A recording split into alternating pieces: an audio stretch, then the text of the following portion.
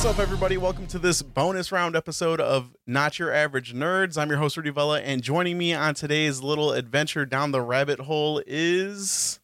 It's me, Joel Wagner. Yeah, that's right.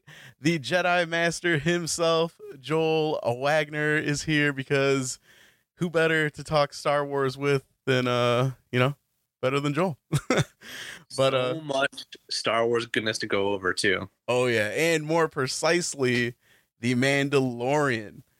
So, as I'm sure a lot of you know, The Mandalorian Chapter 13 just dropped this past Friday, and we're aware that we missed talking about a couple episodes now, and for that, we apologize. But as amazing as last week's episode was, we're going to be focusing on this past episode due to, how damn good it was. Now, I'll say this. Bryce Dallas Howard knows how to make a Mandalorian look super, super badass. She did such a great job with that. So many highlights. I actually want to say that was the thing that I messaged the group. Is that she knows how to make a Mandalorian look amazing. Oh, yeah. I think that that hallway scene where they're fighting down that corridor. Oh, my God.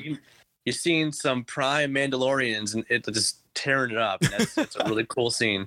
So that actually takes me to what is probably going to be my first question of many of today, because you're going to know way more about all of this going on than I do. But I wanted to ask, with so many highlights of this past episode, Joel, what scene sits at number one for that episode to you?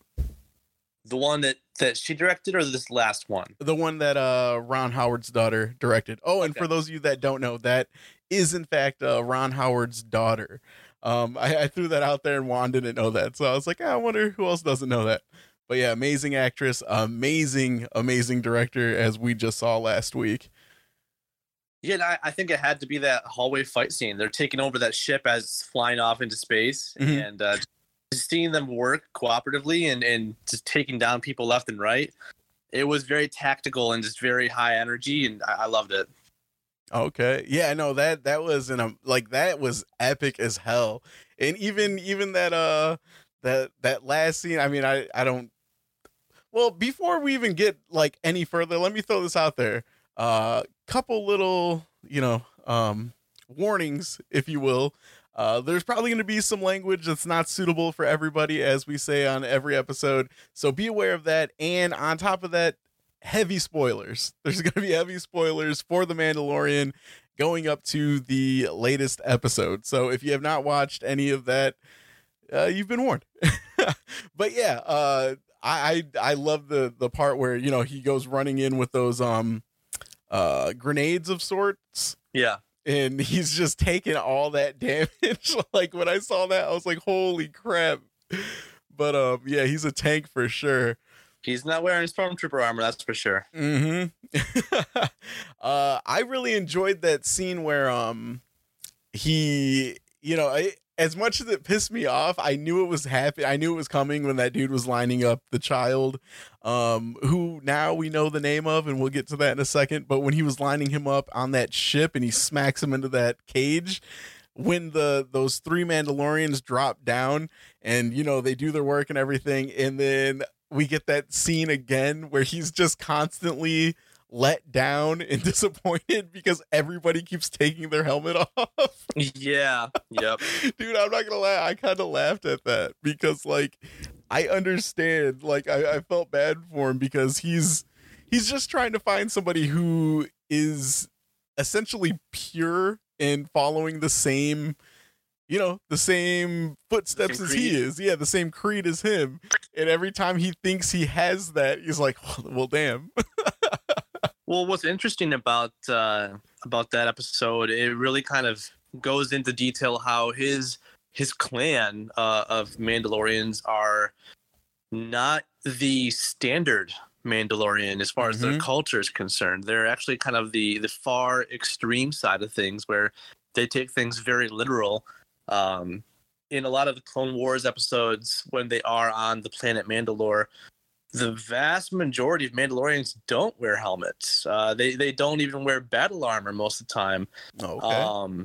At that point in the Clone Wars, Mandalore had been kind of settled and had not been quite the battle hardened group of people that you know as Mandalorians at that point. So to see them taking their helmets off was probably a shock for him, but for Star Wars fans, it was probably pretty standard practice. Yeah, for sure. Yeah, no, I think it's hilarious that because like you said, he's unknowing part of this extremist group from his planet or his people. So to him, it's just like, it's sacrilege. You're not supposed to go through and take your helmet off. So I don't know. I enjoy seeing the visuals of his his physical acting. You could just tell behind that helmet he has that like what the hell face. Yeah. When he's just lifting up that helmet to drink a little bit, Mm-hmm. the child kind of peeks underneath it. Yeah. Yep. Yeah, good stuff. But I mean, on top of that, this introduces to live action. Pretty much. I mean, she's been, I don't know if she was in any of the games, but I know the animated shows and everything she's shown up, but we get the live action first appearance of Bo-Katan. Yes. Yeah. And I know you were super excited about that leading up to all this. Yeah, Bo-Katan has a lot of just far-reaching implications for just connections throughout Star Wars lore. Mm-hmm. So bringing her into it, kind of when they announced her like confirmed as being in the show, the light bulbs kind of started flashing for me as far as what was going to happen next, because obviously she has a lot of connections to Ahsoka. Mm-hmm. She also has connections to the Darksaber. She was the last owner of that weapon, and she name dropped both of them. Yep. And then she also has connections to Sabine Wren, which is another Mandalorian that we see in Rebels. And on top of that, she was the sister of Obi-Wan Kenobi's love interest in Clone Wars. Oh, wow. So the Duchess Satine, I want to say is her name. And she was the ruler of Mandalore during the Clone Wars and kind of secret lover of Obi-Wan. And she gets killed. And Bo-Katan kind of takes over as the leader of Mandalore afterwards. So there's a lot of far-reaching implications for having these characters in the show. So it's really cool to see them. Yeah, man, High Council members be going off the rails. We got Obi-Wan over here clapping cheeks of a Mandalorian and Yoda doing the yaddle with Yaddle. Like, well, possibly. Yeah, that's the funny thing about the expanded stuff with the comics and with the cartoons in particular is they really show the hypocrisy of the Jedi Temple and the Jedi Order. Like they speak all of these virtues of, you can't give in to love and you can't do this and you can't do that. And here they are on the side secretly hiding away and doing that. So they got that side piece. But I mean, I like that though, because it almost humanizes these characters, or at least not essentially humanizes them, but it makes them more you could relate to them more. It makes them more relatable because it makes them perfectly imperfect. They want to follow this creed. They want to be everything that they should be. But I mean, even something as simplistic as a love interest is holding them back. So well, I think it also shows that the strict regimen of the Jedi is what kind of makes them weak. Mm-hmm. The most powerful and just die-hard Jedis that you can think of are Yoda, Obi-Wan, Luke. None of them stuck to those principles, not 100%. Yeah. And because of it, they were able to be stronger in ways that most Jedi couldn't. So even Qui-Gon Jinn, he was a very wise Jedi, but he didn't quite stick to the guidelines of the council or just the Jedi way. Mm-hmm. And you see that he's a very worthy Jedi as well. So I don't know. I just think that their guidelines are kind of what brought them down, and their hubris, of what they stand for, kind of brought them down. Yeah. Man, Qui-Gon Jinn. That's a name that was being thrown around so much during the last trilogy. And it feels like I haven't heard that name in so long now. Dude, you're gonna probably see and hear a lot of it in that Obi-Wan TV series. Oh trust me. yeah, I can't wait for that. Oh man, I was thinking about that too recently because I mean, mostly because of this episode, a lot of the stuff that it drops, which we'll get into, I'm sure. But yeah, I'm super excited for that. I guess I think they're already shooting. I think they're already on set, or they were, because there was this there was like this tweet or this little story about one of the workers who laid out his robe, like his Jedi robe, and they said something about Master Kenobi, and he said he had like the biggest smile on his face. Dude, he is the perfect Obi-Wan. Like, they cast that character so perfectly. Not only to match, Sir Alec Guinness, but just I don't know. He when you think of Obi-Wan, you think of Ewan McGregor now. Like you can't think of anybody but him for that role. Oh yeah, not at all. And that's why I'm happy that they're following the time or his timeline to where he can still portray the character, because there was so much talk of, going the route of Solo, and we want to see a young Obi-Wan Kenobi, and it's like, no, you don't. no, you don't. You want to see this guy. You want to see Ian McGregor. Not to get down a rabbit hole as far as Obi-Wan, but I mean, we could also with that live action series see the Obi-Wan Darth Maul fight where he ends Maul, because that's when they're both quite old, and it's on Tatooine. So. Oh, okay. Yeah, that'd be really awesome to see that. Is that something they showed in animated form? Because I know that he is okay. I know that he is like he's a high presence in those series. Which if those of you listening don't know this about me, I haven't jumped into the series that deeply. Leading up to this season, I actually jumped into it a little bit more because I wanted to know more about Ahsoka Tano and everything like that. So I know a little bit more about her, but still I haven't done as much work as most when it comes to watching all those shows and everything like that. So I'm going to be asking Joel a lot of questions about who's this, or what does this mean, or what are the implications of this. So that's why all these questions are coming out, but it's not to, prolong a conversation. It's because it's a real conversation. I just don't know these things. So, that's where I stand when it comes to like the animated realm of Star Wars and everything like that. But yeah, so that was the episode leading up to this. Like we said, amazing. Well, wait. Oh, go ahead. No, there was an episode in between. Was there? Yeah, because which one was he that? Goes to that planet to deliver the Frog Lady, and talks to Bo-Katan, and they fight through that ship. She tells Mando to go to the planet Corvus, and he takes off in a ship which is all patched together with really just shitty.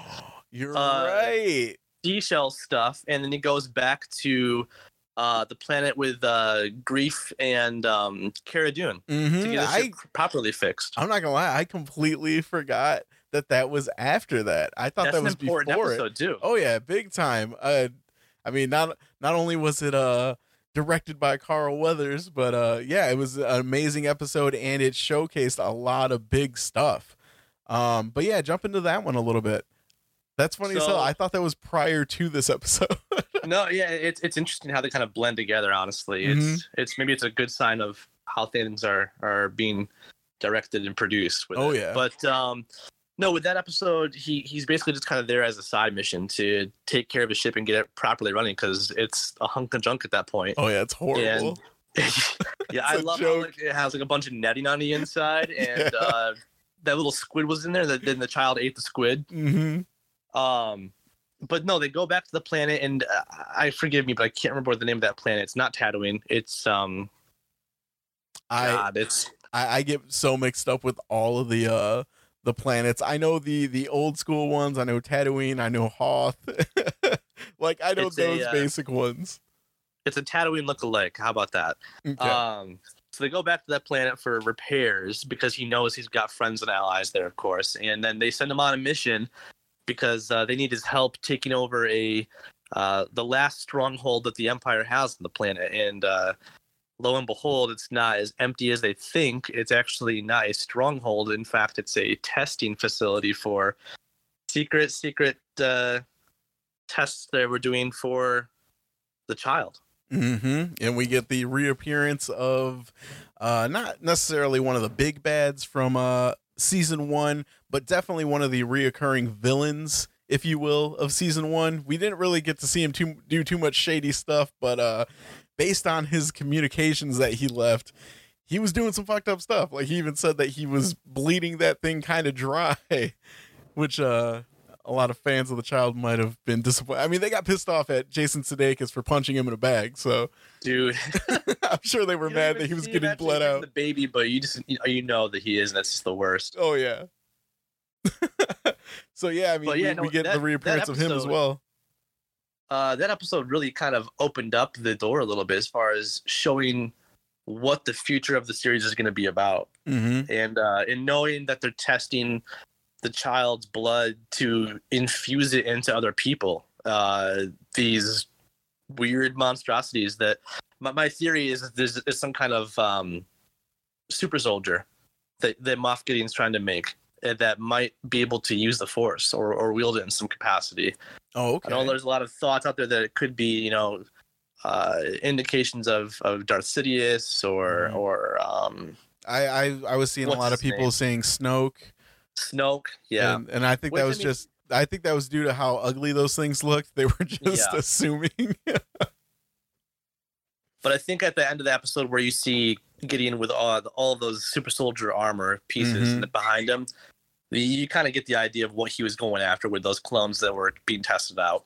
Oh yeah.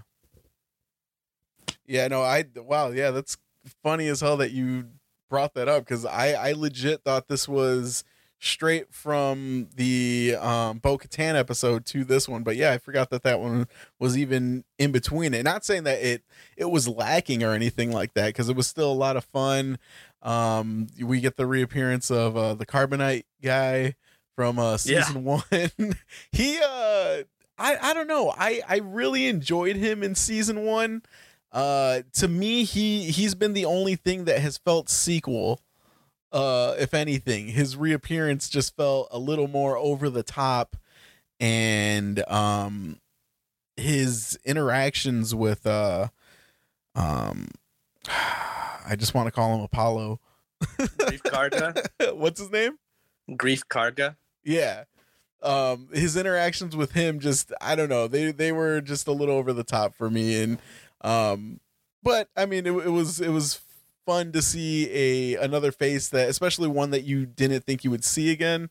And I mean, some of the little banter back and forth, I mean, some of it I enjoyed, but yeah, I don't know, his just reappearance just seemed very sequel to me, like the way he was acting, and it was almost like episode 1, season 1, we got just enough of him because it fits so well within that portrayal of the Mandalorian, and how he made it creepy, because it was this guy, trying to break the ice with this bounty hunter and stuff, and then when he's going to the bathroom, he's trying to have that conversation, and then he sees all the carbonite, and then you get that one last little, I can't even remember what he says to him, but he hits him with it. Like, I don't know, he fits so well into that because the settings around him were such the opposite. And then this one, it was more of a action adventure mission type thing, to where he was like the sidekick tag along that's like almost the humor, and I picked up on it. I was like, I don't know. Yeah, he was a driver, man. He was that kind of classic driver humor, lightheartedness. Yeah. The interesting thing that out of that character being back into it, he makes mention really just quickly about how the weather is drying out his suit, like how his suit kind of holds and keeps him wet, basically, because he's an aquatic type creature, basically. He's a water type Pokemon. Yeah, right. And for me, that was one of the most interesting parts of that entire episode, apart from the child discussion stuff. But Joel's like, I want to see that suit. Well, here's the thing: is there's been a lot of questions about like how does Mandalorian survive in such extreme weather climates? He's been in Tatooine, which is 2 suns, and then he's been in the exact opposite on the snow planet, and he doesn't seem too hot or too cold at any point. And by that one character mentioning his suit holding moisture, it kind of just subtly proves that people can have suits that can regulate their body temperatures and their lifestyle choices. Yeah. No, cool. I mean, I agree. It's something that I overlooked for sure. But I mean, yeah, now that you mention it, it is really cool. And it is really awesome to deep dive into that train of thought. Like, how does old boy stay warm? But then again, I mean, as much as he's just wearing armor and everything, this is Star Wars. This is sci-fi. Exactly. But yeah. So I mean, I would even say 2 back-to-back just great episodes with a lot of plot progression in both of them. Not only for the story at hand, but future storylines and spin-off storylines and everything like that. And this week's episode was no different. So, like I said, I forgot that like the order that they came in and everything like that, but I'm not taking from any other one. But, with leading off with 2 big story driven episodes like that, you would think this would be a like a filler episode, just like, right. Okay, we got a lot of heavy stuff the last 2 episodes. Maybe you land on a random planet, maybe you just do something, but I don't know. I would have put money on that, especially with the formula of last season number 1. They had that same formula going. It was just like, you get something good, you kind of had to sit back a little bit. You get something good, you sit back. So I would have put money on it, betting that we were going to see some type of a filler. And then it ended up being perhaps the most crucial episode since the premiere of the show. Like, absolutely. Like straight up. And that's, I mean, as much as we've already talked about all this stuff that was happening and all these possibilities that these creatures are going to be or planning on being for Gideon and everything like that. So yeah, I mean, just to say that is a really, really big thing, leading off those last 2 episodes. And before we get into that discussion, which is going to be a big one, I just want to know, Joel, so far with season 2, where are you? Like on a, say, like a 1 to 10 scale, like where are you dropping this so far? As far as quality or how just just overall. Like if you had, if somebody was like, so what's your rating on season 2 so far? Like what is your number? So, it's funny. Last season with the first one, I was talking about how this was basically bringing Star Wars back to its glory. Mm-hmm. It really, it had nothing to do necessarily with Jedi and Luke Skywalker and the Force necessarily, and it basically, without any of those major staples in Star Wars, still felt like Star Wars. And it was not only that, but just quality across the board. Mm-hmm. And for me, watching that first season and that last episode, I was like, I can't get any better than this. This is the best. This is the best thing in the world. And then season 2 happened. And thinking back on season 1, just to kind of give you a perspective, the one thing about season 1 that I liked how it made sense afterwards, but I didn't like it when it was happening, was that the episodes seemed very just kind of singular and disconjointed. Like they were just their own thing, and there was a lot of side mission stuff. I'd agree. A lot of characters that you just didn't really care about. You wanted to see what happened with Baby Yoda, basically, And then at the very end, though, the last 2 episodes or so, they really tie it all together and prove to you why they had to do everything so disconjointed. With this season, though, they really have gone all out and had a really strong start with the flow of the narrative. And the action, the story, everything. It's just been fantastic. So I would give last season probably an 8, 8.5. This for me is a full 10. Ooh, nice. Do you suspect that it'll, it's gonna keep your I guess your number there?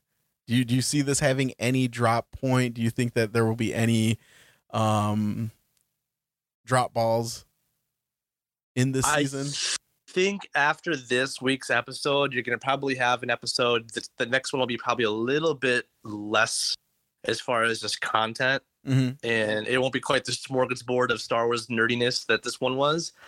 But I don't think the quality or the storytelling will drop at all. I think even the backdrops and the CG and the puppeteering, everything has just been amped up to a whole other level in this season. Mm-hmm. So no, I can't see it dropping off. All right. No, and I like that too, because especially that you mentioned you're looking out for the next episode to be lighter as far as a story and everything like that. It's just going to be a little bit more go with the flow, which I agree. But then again, I would have bet money on this one being that. So who knows? They might just pistol whip us with a lot more coming in. But no, I think that's cool though, that you're expecting a lesser episode when it comes to so much story driven with the overall and everything, and you're still planning on it to stay at a 10, which is nice, because a lot of people, they are at that high point right now because we've gotten the last 3 episodes that have just been go story wise, action wise, like just everything overall has just been top tier. And as a fan, knowing how especially Star Wars fandoms work, and things like Marvel fanboys, I just worry that if it's going to be a little slower, people are going to be upset. But then again, I like that this isn't like most cable network TV shows where they're still working on the second half of the season, and ratings from one episode will plan out the following episodes that they shoot. So it's kind of nice that they're like, no, fuck you, we already got it done. You're getting what you're getting. Because, no, they can take their time and do whatever they want, honestly. Yeah. I mean, I don't want to have a show where every episode is nonstop all the time. It's exhausting. Yeah, I think that they need to have episodes where they slow things down and kind of change up the pace to make you still interested. Mm-hmm. And I think that you're going to see some important things still happen in the next episode, particularly, and we'll discuss later, I'm sure, after we kind of wrap up our discussion on this current one. But yeah, I don't need another high action balls to the walls episode like this last one. Yeah, no, I'm gonna be happy with whatever we get. That's where I sit. So yeah, I mean, I'm right there with you. So this past episode, the one that we're here to actually discuss, this was, and I honestly didn't go back and look into it, but I'm sure that he has directed stuff in season 1. But I want to say this is the debut episode for season 2 of Dave Filoni, and oh my God, did that show! Like in the best way possible. They were just like, "Hey, Dave, here's your episode. Drop everything in it." Well, it's so fitting that he's the one that gets to direct this episode. Oh yeah, the character that he shows in this episode is literally like his baby. Mm-hmm. He created this character for the most part. So I was very happy to see that he got his chance to do this episode, and it turned out just so good. Across perfect. And then on top of that, all those little red strings of yarn just tying every other little piece going on in this episode that he got to tie together. It was perfect that he got to do that, because it was like watching a visible representation of that dude's mind. Like everything that was dropped in this episode, I was just like, oh my God, like, so this is what Dave Filoni's head looks like. And you can really tell that If you really watch the Clone Wars shows in particular, and even Rebels, because he did Rebels as well, Filoni is very much in the vein of George Lucas, as far as he crafts a story in a universe that is meant to, of course, first and foremost, satiate the present and make you happy that you watch the story unfold in front of you. But both Lucas and Filoni are just geniuses at planting so many different little story arcs within their story that you're watching, and then taking those tiny little tidbits and lengthening them out later on, like calling back to them and bringing them back into the fold 10, 20 episodes later. And you're like, holy shit, this is all wide encompassing, and just it makes the whole thing feel so much bigger and well thought out and planned. Mm-hmm. Yeah, I remember one of my first, I guess, experiences with Dave Filoni was that podcast that was cycling through with Freddie Prinze Jr.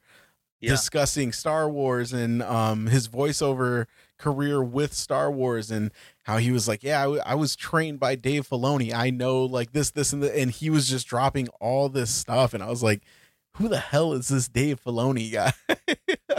And I mean, even that one little segment where he's praising this dude and his mentor, his teacher, in like the best way possible. This episode to that too was like a representation of that discussion.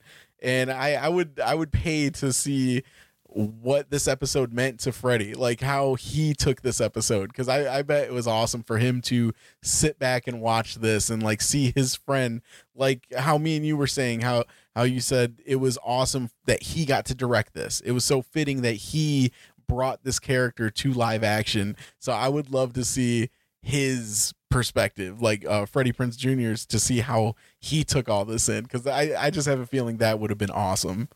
Oh, I agree. You know what Filoni worked on before Star Wars, right?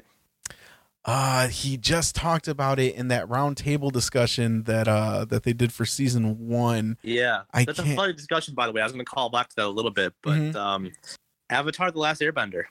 Oh, that's what he worked on. Okay. Yeah. So he's very well known in high quality animation to begin with. Mm-hmm. But no, that round table that you just brought up, where he discusses how like he got the call from Cartoon Network. Yeah, and they want him to make the Clone Wars show, and he's like, okay, the SpongeBob group is making fun of me now. Oh my god, yeah, that was hilarious. If you haven't watched it, there's a companion show, and it's. I mean, if you're a fan of podcasts, which I mean, if you're listening to this, you're clearly a fan of something that resembles a podcast. But they do a really, really good companion show with The Mandalorian, and it sits down with all the directors, essentially Jon Favreau's golden team that brings this show to life. And Dave Filoni is the director of this past episode, but he is the overall mastermind of what we're seeing happen in the Star Wars universe when it comes to these set of characters. And more, as Joel already mentioned, with his animated career and everything like that. But yeah, really, really good show that Joel's talking about right now. And if you enjoy listening to like just, podcast discussions, this essentially is just a roundtable discussion. And yeah, that story is hilarious. I mean, he almost lost the job because he was taking it as a joke. No, you should have been there last year when we went to Star Wars Celebration, Mary Rose and I, because we went to the Clone Wars panel where they were revealing stuff for the final season for the first time ever, and you should have heard the crowd when Filoni comes out on stage, like just the amount of love that this guy gets from the Star Wars fans. Like he has done more for Star Wars than really anybody besides Lucas, and yeah, he deserves his time in the limelight, and this episode that he directed was just fantastic. That's awesome. Yeah, no, I love hearing, especially because like I don't know that much into like the deep lore and everything of Star Wars, and I've never been to one of those celebrations or anything like that. But yeah, to know that this dude's getting all the love that he deserves is super, super cool. I can't remember where we were at because we went to that we haven't even started roundtable the discussion yet. Yeah, so yeah, like I was saying, this episode was directed by Dave Filoni. I'm not sure which ones in the past he has worked on prior to, but considering he's on that show and he is discussing everything with the directors, I want to say he probably had an episode on there, or he's probably had an episode in season 1. It was the first episode. Oh, no way. Yeah. Oh, wow. Okay. Yep. And I can see that. Because this one definitely, I mean, episode 1 definitely did have that huge Western feel. And this one I felt kind of had a lot of the same, not the same, but it was in that realm as well. To me, this came off as like a Japanese spaghetti Western. Yep, and which was perfect. But before I butcher these characters, because I'm not going to remember a lot of their names and stuff, do you want to give a rundown of what this episode was? Oh man, without spoiling things ahead of time. I mean, give the beginning. What did we walk into? Oh, geez, paint the picture, Joel. The most amazing thing ever. So I'll tell you, I did not think I would get the privilege of seeing a live action iteration of this until the very end of an episode, as like a teaser for the following episode, right? Oh yeah.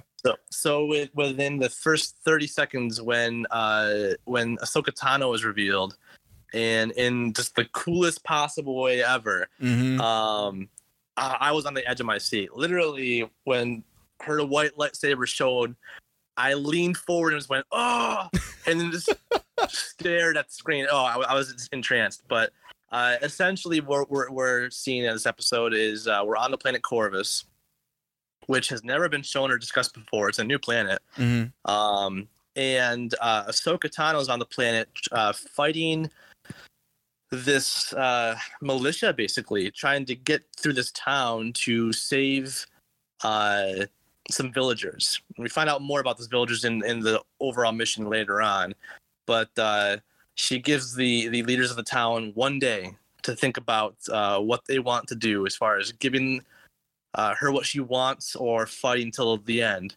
And then we cut to the Mandalorian landing on that same planet and walking into the town, and we go from there. Yeah, and which we also get a really nice interaction between him and the child flying in and everything, and it's a callback to season 1 and just a lot of fun. But it also does a really good job at setting up what is to come in this episode. And for those of you that I had so many people who were like so confused because they were like, well, what about this? And I think it's just people kind of like me who don't know all the lore and like the planet names and stuff like that. But like Joel said earlier, this is the planet that Bo-Katan sent him to find Ahsoka Tano. So Corvus was the planet name. And yeah, so let's jump back to the opening scene. So the first appearance of live action Ahsoka Tano, and the overall visuals, the overall reveal, everything about that. Like I'm more excited to hear what you have to say. So first appearance of Ahsoka Tano, give me what you got. All right. So first and foremost, white lightsabers. We've never seen them in live action before. So good. It was so good. Just hearing those sounds and seeing that saber light up was the coolest thing ever. And the thing that I like about Ahsoka Tano is she's not only a skilled combatant. She was trained by Anakin, of course, but she's very creative and crafty in just how she traverses a battlefield and how she takes down her opponents. And you see almost like she uses almost like a scare tactic with them. She's like a ghost, basically. Oh yeah. She kind of fades in and out of the fog, and she kind of appears from nowhere and takes them down from above. And it was just really cool seeing her fight and take down people one by one. She wasn't even touched ever, basically, in that fight. And the attention to detail that they put into Rosario Dawson's character for Ahsoka was it was perfection. There was only one minor little thing that I noticed that I was like, that's weird, and that was her head tails were a little too short, in my opinion. Oh my God, thank you for mentioning that. That was the one thing. Like I said, I don't know a lot about this character, but that was one thing that I knew about their race was as they age, their head tails grow. And to me, jumping into Clone Wars, when I first saw her, I was like, that's about first appearance, Ahsoka. Like that's super young. Like to me, it felt like even they cut off from where they last showed her animated wise. Yeah, her species is very similar to the Twi'lek species, where they have those long head tails. But yeah, in Rebels, you see Ahsoka kind of at the same age she is now in the show, in Mandalorian. And she's probably, if I had to gauge age at that point, late 30s, maybe early 40s, maybe, by the time we're seeing her in The Mandalorian. But in Rebels, she had very long head tails. They were down to basically her waist almost. And it obviously is a thing with age, like you mentioned. So seeing them a little bit shorter, kind of more at her shoulder length, that was definitely more of her Clone Wars length. So like 19. It didn't like turn me off from the character reveal, but it was something I just noticed. And I assume it had to have been because of just issues with filming something like that, and just the stunts that they had to do, and just how heavy that may have been. But no, everything else was just top to bottom flawless. Her costume was very just Ahsoka looking. The lightsabers, as far as the hilts, were perfect. Make a decision like that. I bet it has something to do with where she's been. I don't know if you can hear Mary Rose. Yeah, no, I heard her. She said that. Oh, go ahead. Like, they wouldn't make a cosmetic mistake like that, not with the money that they have behind. No, I was saying because of this, how stunt heavy that show is, and how heavy that would be. Behind why her hair is. It doesn't. Her tails are short. They don't grow shorter though. Can they be chopped? No. You can't cut off somebody. It's not like a lizard. It doesn't cut off and grow back. Maybe it doesn't grow back. Maybe it gets cut off because she got dishonored. You would have seen the cuts then. That's true. No, I don't think Star Wars would make a mistake like that. I bet there's a story behind it. I don't know.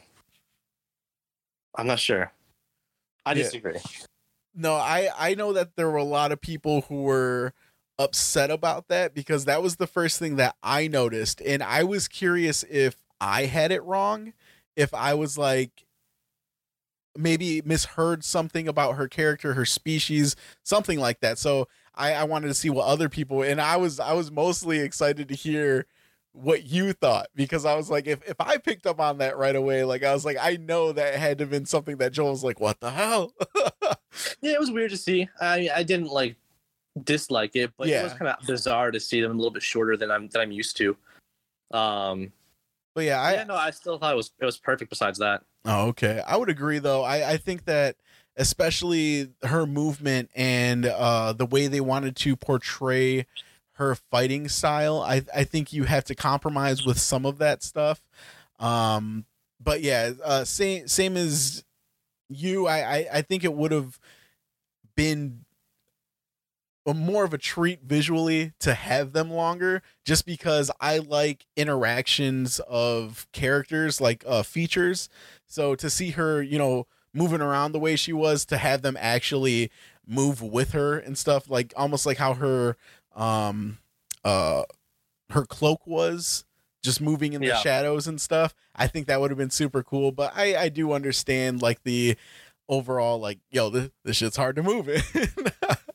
But yeah, I mean, her fighting style to me was amazing. I mean, like how you said, she's very well, the way I took it, it was like theatrical. Like she knew how to play a mental game with the people watching, because she knows that she's not fighting everybody that's present. There are some people who are just partaking in a watch of it, and so she has to, inflict more damage to them mentally by scaring them. And it was scary. I mean, and to me, the way I took it was way back when we were discussing Robert Pattinson's Batman, and we didn't know who was going to direct it. We were talking about who would be really cool, and I know all of us had this discussion about Ridley Scott, and we would love to see a Ridley Scott Batman movie where it's about the villains, and Batman's this like alien type of creature who comes out, and you see him for how they see him, a monster.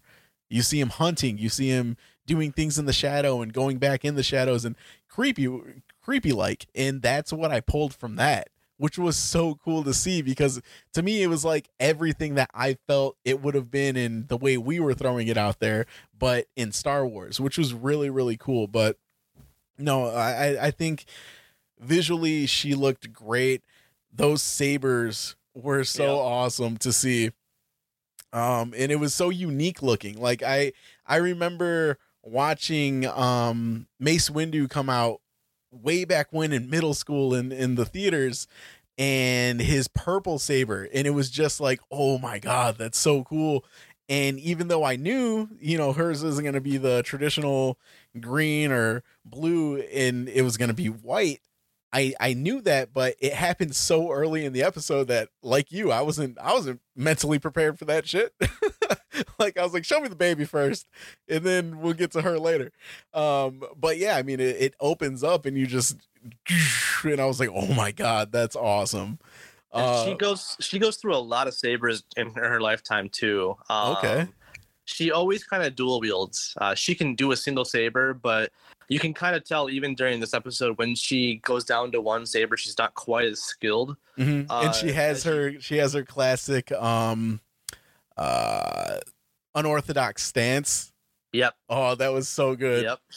That's very Ahsoka. Mm-hmm. Very, very Ahsoka. And she goes through multiple different sabers. So her first kind of set of sabers were green and kind of an off green, like a yellow almost. Okay. And the interesting thing is she's always dual wield, but her off green yellow saber was shorter, almost like a long knife compared to a sword. Okay, so like a dagger, almost like how people will run a broadsword and a dagger. Yep. Okay. And then she ends up basically getting rid of those sabers when she leaves the Jedi Order. She just gives them up as like a sign of how she's given up on the Jedi. And when she comes back in Clone Wars with the last season, Anakin has redone them, and they're blue sabers. And then at the end of that season, she discards them again. And during her time in between the end of Clone Wars and when we see her in Rebels, she comes across these new kyber crystals for lightsaber purposes. There's a book that I have not read yet. I need to, because it bridges the gap between Ahsoka leaving in Clone Wars and her time in Rebels, and I need to know what happens.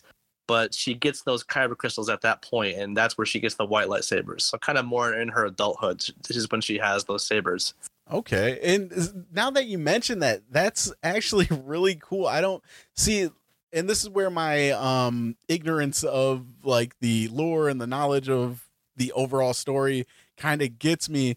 But the fact that she opens up on the way we described it, like a Japanese spaghetti Western type of feel to an episode, at least how we took it.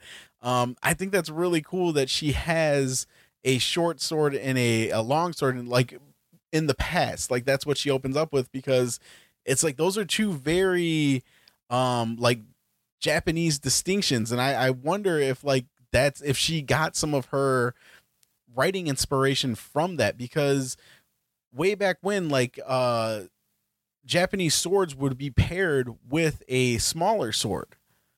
And yep. So that's also another thing that kind of mirrors her first appearance coming in this episode, that has that very Japanese small town type of feel, and then how you explained her running around with two swords. So I don't know, maybe it's just coincidence, but I think that's really cool. And then the way her unorthodox handling with one saber, that's actually another form that people would use back then. So I don't know, it's just really cool to think about that stuff. And I maybe it's knowledge and thought process that's been thrown around there a lot in the past or something, but I don't know. It was just something that I picked up on while you were discussing it. So I think that's really cool. But yeah, so we get the first appearance of Ahsoka, and then we get the Mandalorian and the child coming in, and like you said, they meet up in this town. They're let in after they're questioned what they're doing there, and he's asking if he works for the guild, and he's like, last time I checked, and you know, kind of being a dick about it. And I love that scene where he walks past that guy, which I was super happy to see Kyle Reese join the Star Wars universe. So I don't know if, are you familiar with Terminator? Yeah, I did. Who is he in that episode? So in this episode, the I don't know his name, but the Mandalorian said that he reads ex-military. When he was like the right hand man, he's the muscle. Oh, he was with that woman. That was him. Yeah, that was Kyle Reese, just pretty old. He was aged. Interesting. I had no idea. But yeah, and another cool thing about this is, I mean, whenever we talk Mandalorian, we always jump back to the thematic of a Western, and he was in the movie Tombstone that we just mentioned when we talked about episode 1 of season 2, where Timothy Oliphant plays that guy who I said reminded me of a young Sam Elliott. And it's constantly, we go back to the movie Tombstone, which he's in the movie Tombstone. So I don't know. It's just a lot of stuff comes back in full circle, which I think is, yeah, like you said, I think it's really, really cool. But so I was super excited when I saw him. It was funny. This episode, this is the first time since season 1 that Marcy has been there while I will watch one of these episodes. And for me and Scarlett, it's become like a tradition. Like it's our Friday thing where I'm watching her in the morning, and we'll sit down, she'll have a little snack, and we'll watch that. And Marcy's always like, she doesn't know, she doesn't like it, blah blah blah, this and that. And so I put on the loading screen, I'm like, come here baby, and she walks up, and I get her in her spot, and she wanted to hold her, and I was like, no, this is our thing, like you're not gonna ruin our thing. I was like, I'm holding my child while we watch the child, it's my thing. And she was like, fine, whatever. And so I press play, they do the recap, and then the intro comes on and the Mandalorian music comes on, and Scarlett does this little dance when she's sitting down. If she's like happy, she like moves her shoulders, she'll like shimmy her shoulders from side to side. And she looks over, and we're both doing that, and she was like, oh my god. So it was like her first time experiencing that, like seeing that it's like legit something that me and her do. And I know I was telling like you and Old Man DeVries about it and stuff like that. That's just like what we do. But it was funny for Marcy to finally sit there and see that it's not just me saying, oh yeah, no, she likes watching it. Like she legit will sit there and watch it with me and hang out. But yeah, so it's just something fun that we always do together. So I thought it was fun that we all got to do it as a family, because, you know, Thanksgiving just happened, and she wasn't working on Friday and stuff like that. So I don't fault her for loving that theme song, because that theme song is a banger. Dude, it is. It is the best. So good. Whenever it's like skip intro, I'm like, first off, it's like 10 seconds long. Second off, fire. Like, no. I need it. But yeah, so we're introduced to this team, or not this team, but this militia overall, and you get the scene where the guy's like, what the hell is that thing? And he says, I carry it for good luck, which again, another very like Japanese culture type thing. Like people will trinkets and stuff. I can't even, oh my God, I was just explaining Marcy what it is, but now I'm drawing a blank on the name. But I have one of the cats holding the totem with the hand that moves, and it's resembles good luck for business and everything like that. But yeah, like another very heavy culture driven thing that they added to in my thought process, I feel like it's something they threw in there for that, where he's like, yeah, it's for good luck. I keep it around for good luck. But again, it was just something funny that he throws out there. Yeah, and it shows his progression as a character. Like he's has that humor now. He does carry the thing around not for good luck, but because he's more of a father figure. But we're introduced to these townspeople who they're asking him, don't talk to us, for our safety, not yours. And then he gets put on this mission to hunt down Ahsoka Tano, who he's there to find. And what was the woman's name? It slips my mind. And when Ahsoka told Mando her name, mm-hmm. I felt like it was supposed to be important, but I'll be honest with you, I've never heard that name before in Star Wars lore. So okay. I don't think it's anybody important. Correct me if I'm wrong, listeners, but I mean I could be wrong. But I mean, with how vast it is, it could have been like a name drop from a novel, like somebody that was mentioned in one of the novels or something like that. I mean, it could have possibly been, a big character, but just in one of the mixed medias that you're not part of. Or do you read the novels? Yeah, I try to. The books, man I don't get around to as much, but the comics, absolutely. Yeah. But the books, there's just so many of them, and some of them are just not as interesting to me as others. Mm-hmm. So I don't do the books as often. Okay. Yeah, I mean, there have been like very little actual novels, like when it comes to I guess larger IPs that I've dove myself into, and one of them was I think me and Juan talked about it, was the Resident Evil novels that they put out.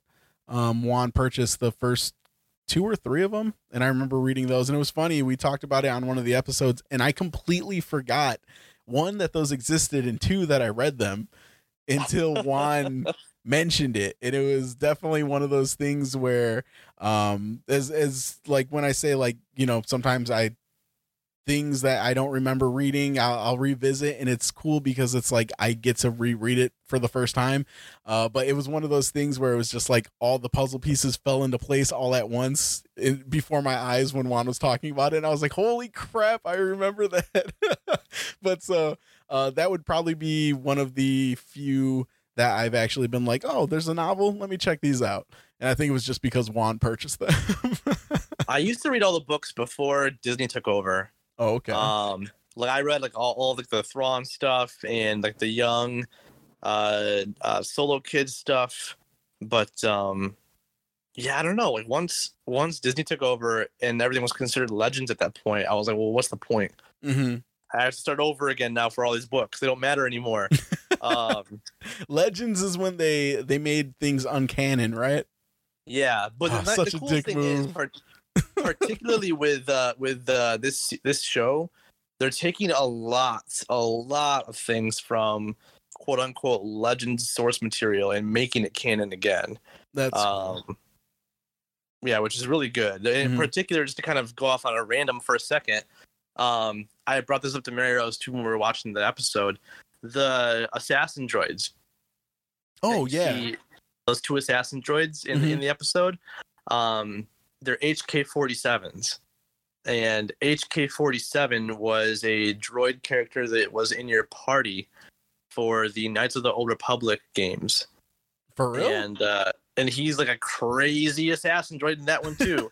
So the fact that they brought in that droid specifically and brought it back into actual proper canon was really cool. Yeah, and I mean that's one that was a huge dick move from Disney. And 2, that's super cool for them to, it's little things like that fans really appreciate. Like, as much as you said you didn't recognize that girl's name, there might be somebody out there that does and had that geek out moment where they were like, holy crap. Because, I mean, I had that multiple times on this episode, and I am not versed well at all when it comes to this stuff. So for me to have those moments and be like, whoa, that's crazy, or oh my God, I can't believe they just dropped that. Yeah, I mean, like how you said that droid, I think that's cool that they do stuff like that, even pulling it from Legend and uncanon sources, because it's like people invested their time and efforts into reading or watching or playing those stories that are uncanon now. So why not give them that little fanfare? Why not give them that aha moment? Because everybody deserves it, especially if you put the time and effort in. You should get that payback. So I think that's worth it. I think that's cool. Oh yeah. But yeah, I mean, let's jump forward to, of course, that woman sends him to do her bidding, fight her fight, and she promises him a spear of solid Beskar. And for those of you that don't follow, Beskar is what Mandalorian's armor is made of. It's Beskar metal.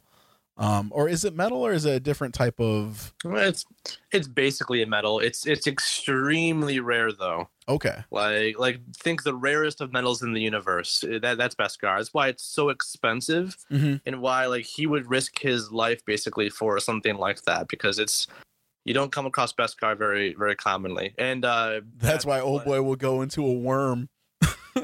Exactly.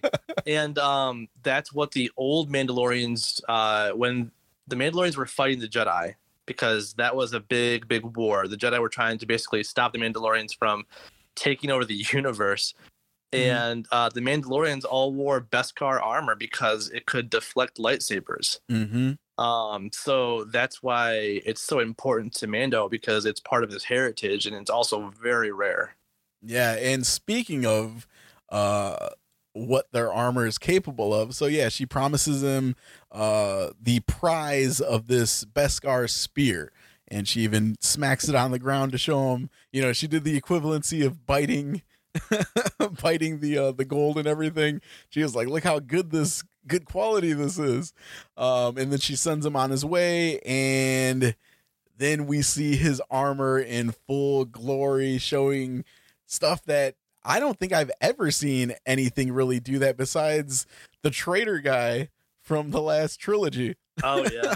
But other than that, I have yet to see many people deflect a saber, and we see for the first time since Luke, right?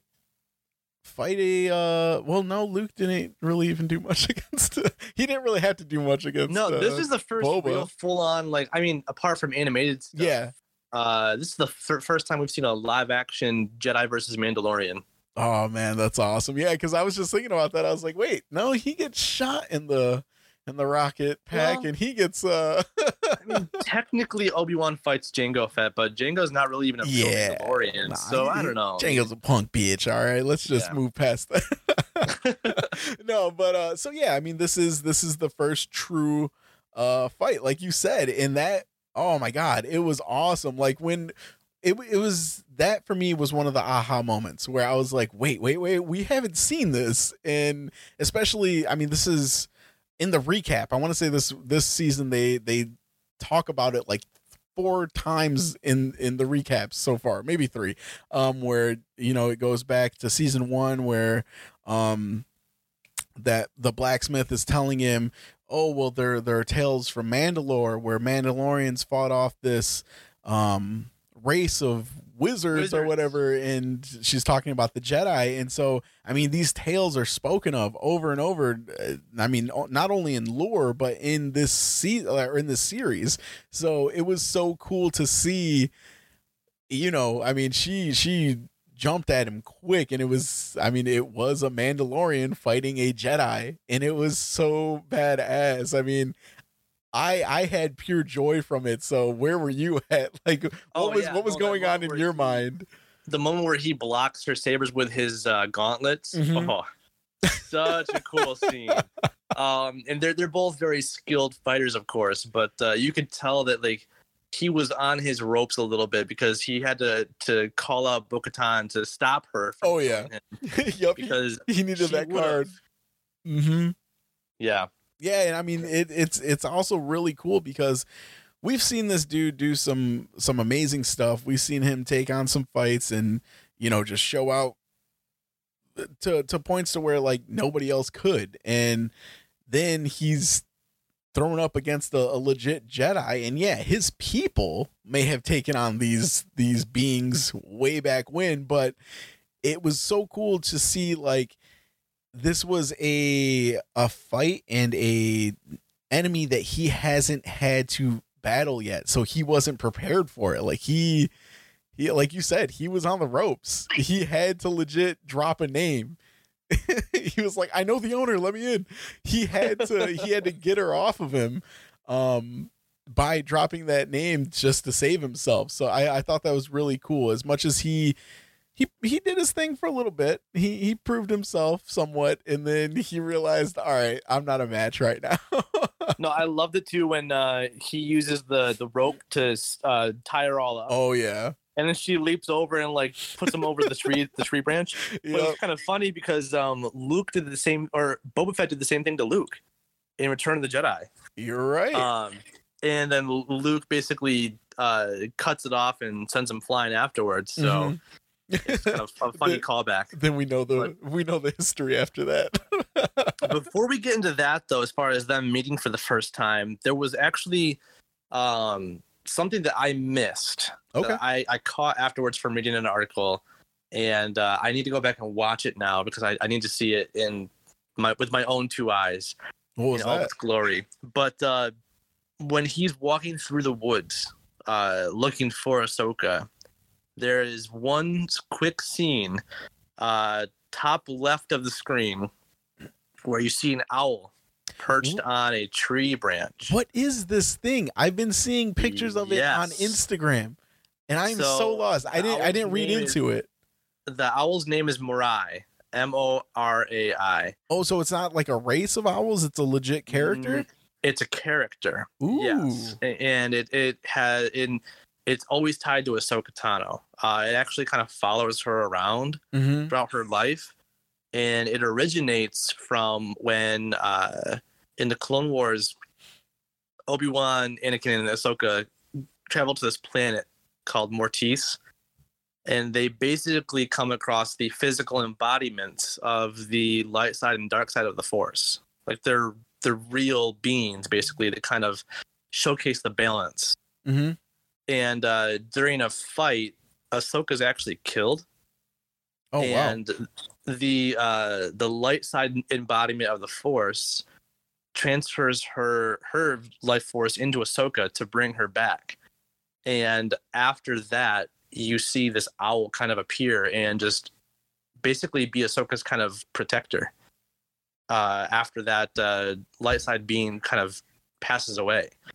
So some people think it is kind of that light side being following her around. Some people think it's just more of like a what's the word I'm looking for?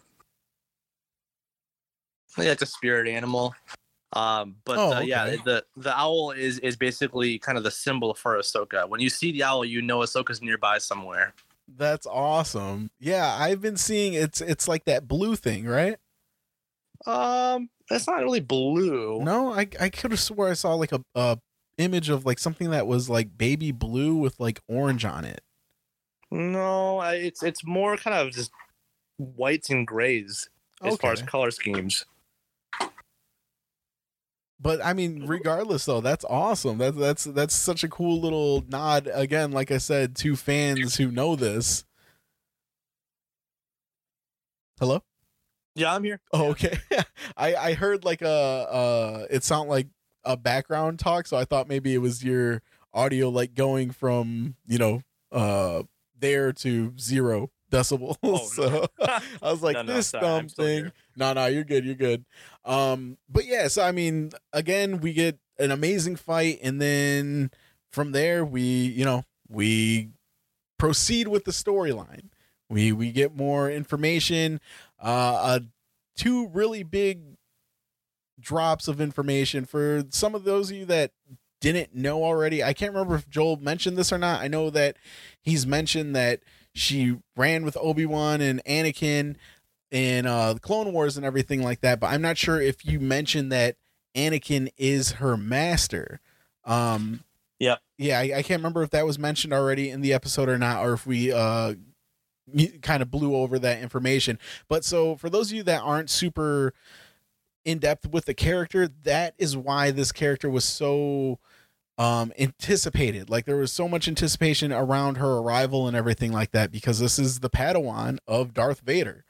And there's even mentioning of him. A lot of people are like speculating that, oh, maybe she's talking about somebody else. And I think that's just like wishful thinking, that they're trying to get more storyline out of something where it's like clearly her master that she's talking about. But on top of that, we also get the true name of the child, Baby Yoda. And I'll give you the honors of that. So Ahsoka can communicate to people via the Force. And that type of communication is not like someone necessarily talking word for word to the other person. It's more think like if you were to think of like a montage video or just quick snippets of like a dream, that's how you'd communicate via Force, and how she kind of can see and interpret Force discussions. And during a discussion with the child, as far as trying to figure out who he is and what's going on, she finds out that he has a name, and his name is Grogu. What'd you think about that? Is that I don't like is that I don't like it. Not because I like calling him Baby Yoda or the child. I mean, that is actually kind of habit at this point. I think the name is kind of weird. It is. I will agree. Especially for such a you part of it. Like it reminds me of like a baby sound, like that a baby would make. Mm-hmm.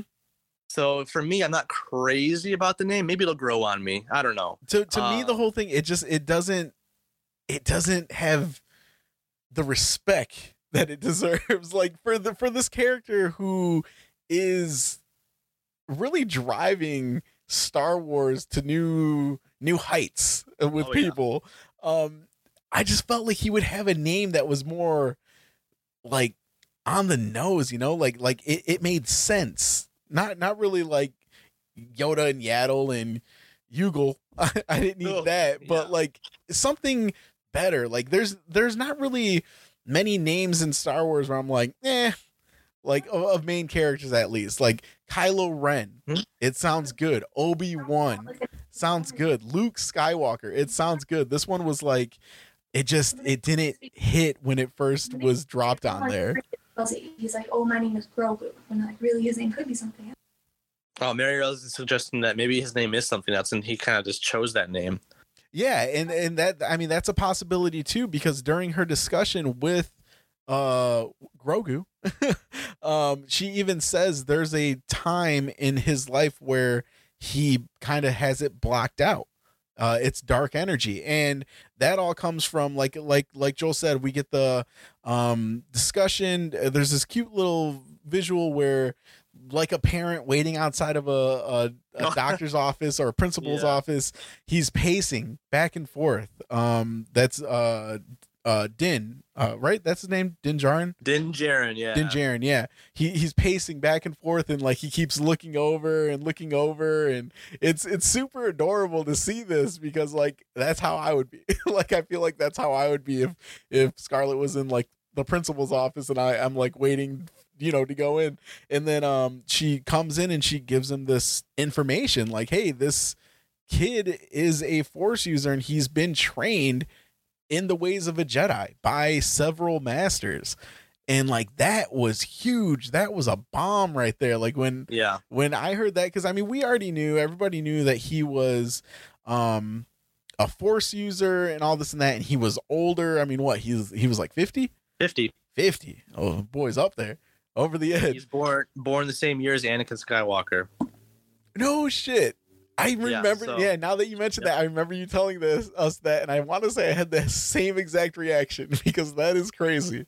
I was telling Mary Rose about this theory that I've heard out there that in Empire, when Luke's leaving Dagobah and Obi-Wan is telling Yoda that he's the last hope, and Yoda's like, no, there's another.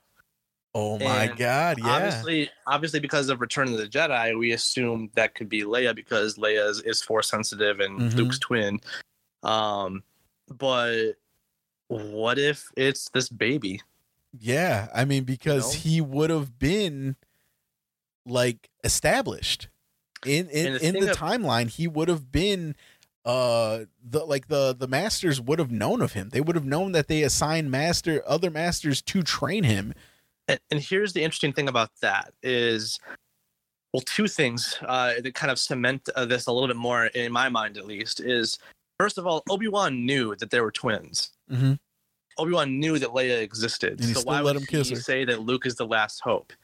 And then for Yoda to say, no, there is another, and to know that this baby was on Coruscant in the Jedi Temple and is one of Yoda's species would lead me to believe that Obi-Wan doesn't know about this baby.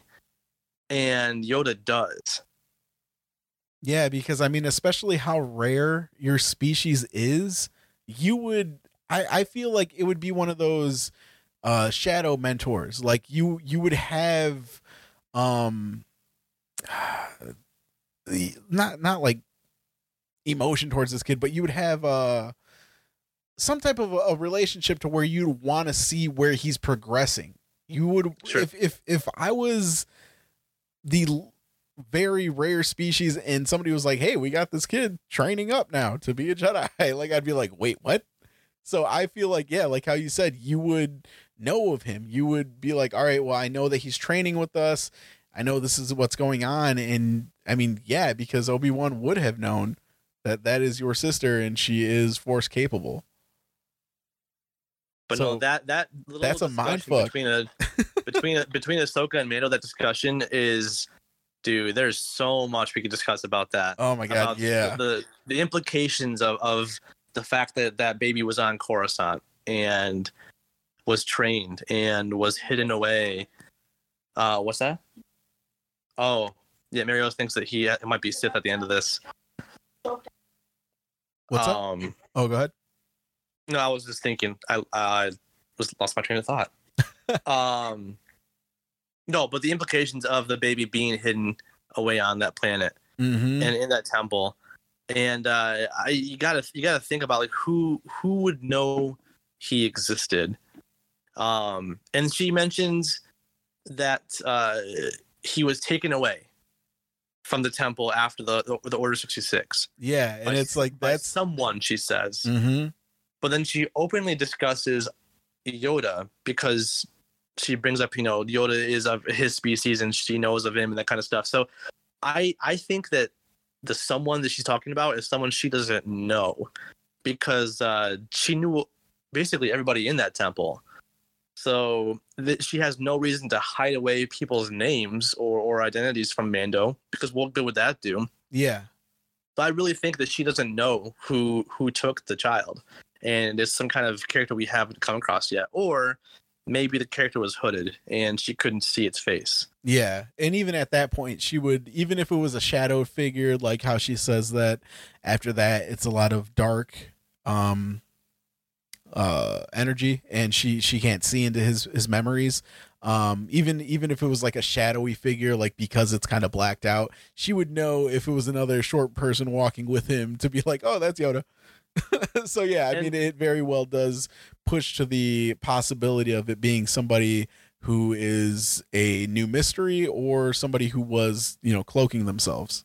And I really want to know how that all went down. Like that's really important to me because obviously when Anakin goes to the temple and massacres all those Jedi and younglings, like Anakin's very, very powerful, not only combat wise, but just force wise. Oh yeah. I feel like he would have been able to sense that child with how strong in the force the child is as well. He would have known that the child was there. So the fact that he didn't, and the fact that they scoured that temple after Anakin left, as far as Palpatine and the clones hunting down people, the fact that the child was able to escape, I want to know how, because that seems just crazy. That story alone would be a full episode that I would love to watch. Yeah, and I mean, like you said, the implications. One huge implication is how powerful is this kid? Like the fact that he, in this conversation, she discusses how he possibly hid away his powers from even himself. Yep. But in times of need, mostly when he wants to protect who he sees as a father figure, he can tap into it again. It's almost like an instinct. Yeah, and like that is huge. Like that means he is extremely powerful. But like how you mentioned, the implications of Anakin going into the temple, finding these kids, and tracking down anybody with a high metachlorian count. Yeah, it's like he would have sensed him unless this kid sensed him coming first and got the hell out of Dodge, or he cloaked himself from Anakin. Like how you said, it just brings up a lot of discussion, a lot of theories, a lot of possibilities, and either way, all I'm hoping for is I want to see this post Order 66 scene. I want to see the different angle. I mean, because a lot of people can say, oh well, Order 66, those scenes are outdone. There's always this is Uncle Ben. This is Martha and Thomas Wayne getting shot outside the Monarch Theater. This is that scene in Star Wars. Everybody has it. We don't need to see it all. No, we need to see it all, because just like they showed on Revenge of the Sith, every Jedi has a different angle of that moment. And that one Yoda sensing everything and seeing everything, that scene was awesome. I mean, it was sad. It was heartbreaking to see all these Jedi just getting wasted away, but it was really cool to see everybody's different experience in that moment. And just like how they showcased in the new game, and they stretched that out for a big scene with what's his name, Cam, the new Jedi, Cal Kestis. Oh, that's his name. I thought his name was Cam. Damn, I was like, Cal. That's what they call him, right? Cal. Yeah. That's why I'm off by a letter. But so even his his experience during all that, where his master senses it and saves him, that was still a really cool moment in that video game. So I want to see what happens. I want to see him regain that knowledge and showcase it. And to go ahead. Speaking of Order 66 and just how different perspectives can play out, the final season of Clone Wars showed Ahsoka's perspective on that moment. Like you see her have to escape basically the people that she's grown up with and are friends with her, and they're trying to murder her now. And that was a really powerful episode, seeing her escape that Order 66. Oh, wow. It took till the very end of the last season that wasn't even almost there? Yep. That's crazy. Yeah. No, man, now you just crushed my dreams. It's going to be forever. But back to the whole, just the baby being on Coruscant and in that temple, I not only do I want to see how the baby really escaped and who he escaped with, but I want to know how he got there to begin with, and who he interacted with, and just who knew about him. You want to see the young days of the child? Like, just because, like, I mean, Yaddle is the one that I think is kind of the wild card in all of this, because you see Yaddle for literally a few moments in one movie, and then you never see her or hear from her again in anything. She's just gone. And so for me, that means a lot, because what if this child is the child of Yaddle, or what if Yaddle is tasked with training this child because it's one of her species, or just there's a lot of implications with Yoda and Yaddle, and the fact that this child was on Coruscant in that temple, that it raises a lot of questions that I need answered. Yoda, what were you up to? What was he up to? I don't know. Dirty little puppet. Maybe, yeah. But yeah, so I mean, that not only that was a huge bomb. I mean, we got the name, we got the idea that he is trained in the ways of the Jedi, and we get to see a little brief possibility of, hey, will you train Grogu? I still don't like that name. Same. But yeah, will you train Grogu? And the Mandalorian, this is his it's not his mission. It's his what is it? Or is it a mission? What for him to take it to the Jedi? Yeah. What does he call that? It's his. I thought there was a Mandalorian term that they give him. Well, I mean, it would be a Earth term too, but I thought you called it something special. I think you're right. There is a name for it, but it's basically just a mission. Yeah, like his quest to take this kid to find the Jedi. So he's trying to fulfill that. He thinks that he's close to finishing that quest. He's like, okay, here's the Jedi. Here are your people.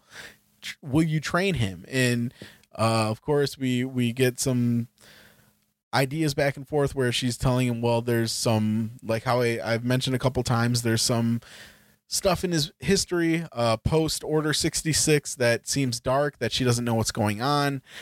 So she was like, but I'll what does she say? I'll test him in the morning. Let him sleep. I'll test him in the morning.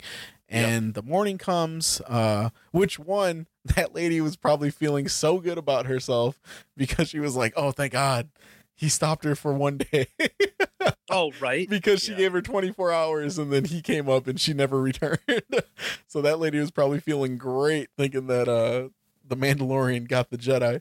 But yeah, so the morning comes, we get that little sequence where he's not doing anything and the Mandalorian, like a good parent, is hyping up his abilities and oh, he's gonna do great. Yeah, he does these tricks and he does all this and that and he fails to perform. Things. Yeah, I felt so bad for him because he just felt like a parent on one of those talent shows.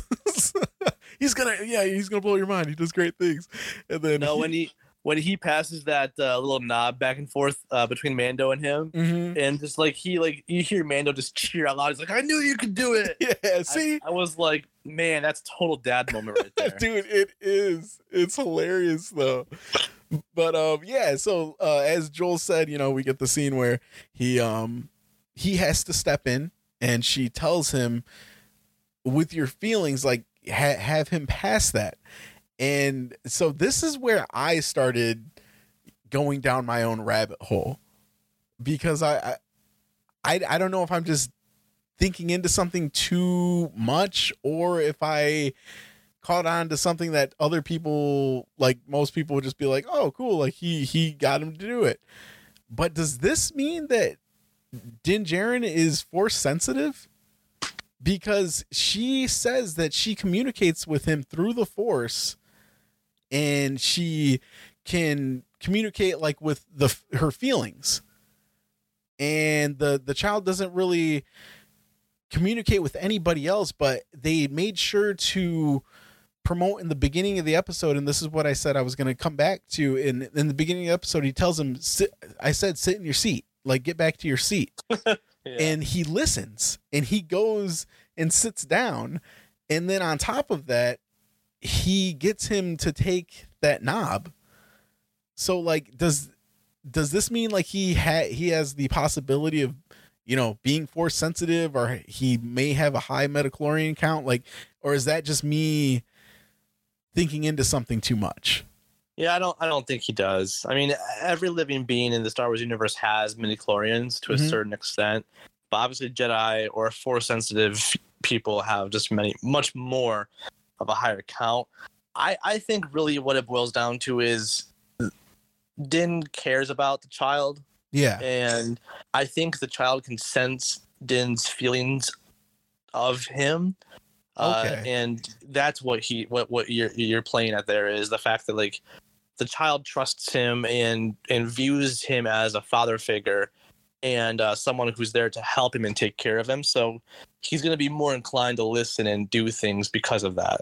Okay. Yeah, I know. It was just like there were some like little things that like I was like, wait up, what the hell? Because she is like hell bent on being like, no, I can't train him. He's got a lot of, and this is when she, mentions the whole Darth Vader. I knew somebody, he was the best of us. Yep. And he succumbed to the dark side. And that's why she doesn't want to train him. But in that scene where she has him to take that knob, and she even says, reach out to him with your emotions. And so she's almost telling him like, don't like, don't talk, just, you know, have him do it. But of course, Mandalorians are known to be stubborn. They're just kind of stuck in their ways. So to me, it felt like he was doing it because, you know, as the stepdaddy, he wants this kid to succeed. And so he's kind of like telling him, hey, take this. And then he does that. But then, you know, we get the whole scene where she name drops a really big planet and she tells him, you need to take him to Tython. And, you know, she tells him to sit on, what is it, the Seeing Rock? Yeah, top of the mountain. Yeah, and like, I don't know, it could just me being like I said, I mean, in other episodes I always talk about how I deep dive into rabbit holes when it comes to like writing, and like I try to dissect stories and what I would do with them. And I don't know, it just felt like she was adamant on him taking him there because, like, as a Jedi, knowing this kid could be possibly a Sith, I think you would want him in your care. Like, hey, if you're going to turn bad, if you're going to break bad, you're going to be with me. Or if you're going to be good, you're going to be with me. But she's like adamant on sending them both to Tython. So I don't know. I was just like, what if she's trying to send them both because she can sense something in Din? Like, what if she wants them both there to see something that they're not recognizing?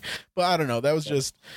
It was just my take on what was going on. But I mean, the fact that she mentions Tython was huge, because I remember in one of our past episodes, you mentioned this, and that's why I know what Tython is.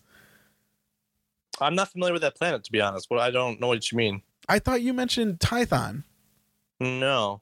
Oh, because yeah, so Tython is one of the I could have swore that you mentioned this in one of our past episodes, but yeah, I went back and wanted to learn a little bit more about it. But Tython is the planet that essentially the Sith and Jedi originate from. Oh no, I was discussing, I think, in a prior episode, the planet Ilum. Oh, okay. Where Jedi get their kyber crystals from. Okay, so that's probably it. The snow planet was supposed to be, but it ended up not being that planet. Okay, then yeah, that's probably it. But yeah, so Tython is actually a temple, and way back when there were these ships that have a crazy name as well, and they went out into the galaxy and found these high counted metachlorian people, like these force sensitive people, and brought them to this planet, to this temple. And they were essentially, what do they call them? The Jedi. Instead of Jedi, it was the Jedi, and it was more or less a gray, what is it? Not what do they call them? The gray, like the gray, like there's like light side, dark side, and gray side. Yeah, the gray side. But what are those people called? I thought there was like an actual name. No, I mean, a lot of people call them gray Jedi. Okay, then that's probably it. It was probably just that simplistic name, because that does sound familiar. But yeah, so these were more or less gray Jedi, and then from there came the next two, the Jedi and the Sith, and the balance and everything like that. But yeah, so that's where she is sending them, is to like the home planet of the Jedi, the Sith, and the Jedi. And she wants him, like you said, to take him to the highest mountain and sit on this seeing rock or seeing stone, and it will essentially tell you your path. But yeah, I mean, I'm really curious as to like where I guess the meddling is going to happen. I'm wondering where they're going to get knocked off course. If this is going to be the next episode, the following one. But it's like everything's going so quick right now that it's going to be like, okay, here we are going off to Tython, and then it's going to be Gideon. And is this episode 5 that we're on right now? I think so. Yeah, episode 5. So I mean, then that would mean we'd only got 3 episodes left potentially. Okay. So it'd have to kind of move quick, I think, at this point. Do you think that we're going to see this storyline come to fruition, like his Grogu's, I guess, sitting on the seeing stone? I think that will happen probably in this episode that we're watching next. But I think what we're going to see is going to probably turn the last 2 episodes into kind of a two-parter. Is they put a tracker on the Razor Crest. Yeah. Wow, I forgot about that. And so I think they're going to track Mando and the child to this planet and kind of throw things off a little bit. And then the last 2 episodes are going to be all Moff Gideon and Mando stuff, because that's how the last season played out too. Was the last couple episodes were all Moff Gideon, and yeah, I think we're going to see a similar kind of arc. All right. Yeah. Oh my God. I'm so excited for what's coming up next. I mean, like we said, with this storyline, or this episode storyline, it to me was like how I said, it was Filoni just dropping everything into this cauldron and just mixing it up. And it was future storylines, potential spin-offs, like I said. And one of those that a lot of people are super excited about, and I have a feeling that you are too, because you just mentioned you read all of his books. Oh yeah. Would be, is it Admiral Thrawn or Grand Admiral Thrawn? Grand Admiral Thrawn. So give me a brief, like, who is this guy? Because I know he's blue, and I know he has a white suit.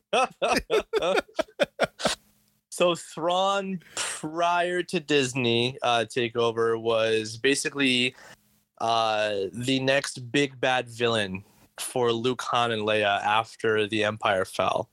He was basically the Moff Gideon of the current timeline, where he was the one trying to bridge the Empire back and kind of take control. And he caused a lot of havoc because he's brilliant. He's a strategist, and he thinks things through. Like every possible outcome for a plan, he's thought of it. So he kind of knows the enemy inside and out and can predict what's going to happen. Once Disney took over, of course, then he was considered legend material at that point. But then Filoni had the smartness to bring him into Rebels. And he is the big bad villain from season 2 through most of season 3 and 4. And he's still the same kind of character, where he's a brilliant Imperial strategist.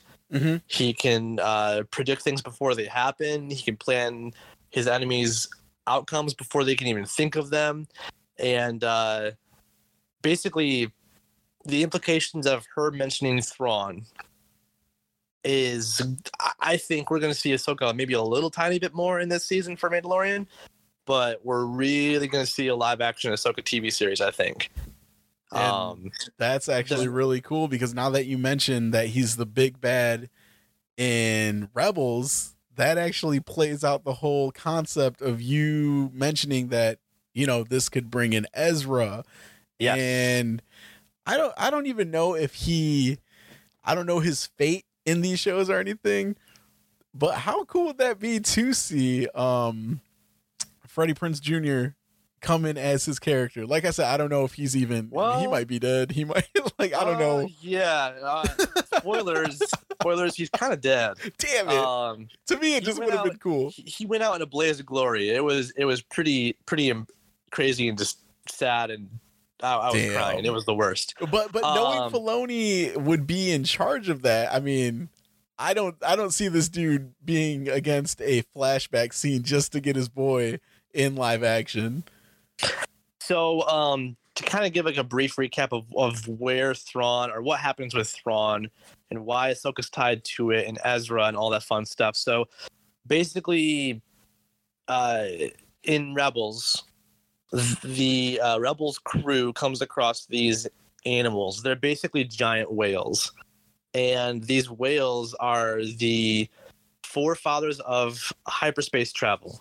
They can actually naturally do it because that's just part of their being. They can travel through space because it's just kind of the creatures that they are. And other races took that and kind of made it their own and built that into space engines, and you've got hyperspeed basically. Mm-hmm. So Ezra is a Force user. For any listeners that haven't watched Rebels, Ezra is a Force user who kind of trains to become a Jedi throughout the seasons of Rebels. And his big kind of power is that he can communicate with animals and kind of will animals to do what he needs as far as helping him out in times of need. And he kind of befriends these whales. They're space whales, like no joke. If you look, you'll see them in pictures. They're space whales, and he befriends them, and he basically has these space whales attack Thrawn's ship and send Thrawn throughout hyperspace, and we don't know where he is. And Ezra is also on that same ship with Thrawn. Oh, okay. Somewhere in space, and so the last season of Rebels ends after the fall of the Empire and the Death Star 2, and you see Ahsoka and Sabine Wren, who is also a Mandalorian. They are tracking down Ezra. They're trying to find him because they think that he's still alive. And so for Ahsoka to ask this lady where Thrawn is, she's trying to find Ezra. And so that's a really big deal. I think basically what we're going to see is this Ahsoka live action show, if they make it, is basically going to be a live action Rebels series. And I'd be very okay with that. That's awesome, man. Yeah, like I said, this episode, and I remember even, I mean, we didn't even cover the last fight, but I mean, actually we did. We mentioned how she drops. Well, she conveniently gets one of her sabers knocked out of her hand just to have that fan service, that unorthodox style that she's known for. Which, I mean, I like I said, I don't even know much about her, but seeing that, it was iconic, and I really enjoyed that little piece that they threw in there for the fans. But yeah, I mean, the episode played out to the end as perfectly as it started, and I really enjoyed all the possibilities of future Disney Plus content, because like I don't know much about these characters, but I do remember you telling us about, I didn't know why he was missing, but I knew you were like, yeah, if she's coming in, if Ahsoka's coming in, then that means Sabine's going to be there at some point, and they're probably going to be trying to find Ezra. And I remember just sitting there like, and then what happened? Like, cause I was like super excited and I didn't even know what the hell was going on. But to have that knowledge that you gave all of us in my head while I was watching it, and as soon as she mentioned like your master, I didn't know who she was talking about, and then she finally name drops him, and I was like, oh, Joel probably busted right now. Oh man, when she mentions Thrawn, I was hoping that it'd be brought up at some point, but just that vindication of knowing that he is officially in live action canon now, and he is going to be just at some point someone's going to play Thrawn. And I was telling Mary Rose this a day or two ago. I don't know the name of the actor, but it's the guy who plays Malfoy's father in Harry Potter. Jason Isaacs. The long blonde hair. Yep.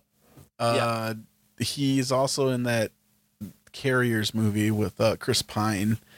So he has the face and the tones of voice and just the overall look and feel of a really good Thrawn.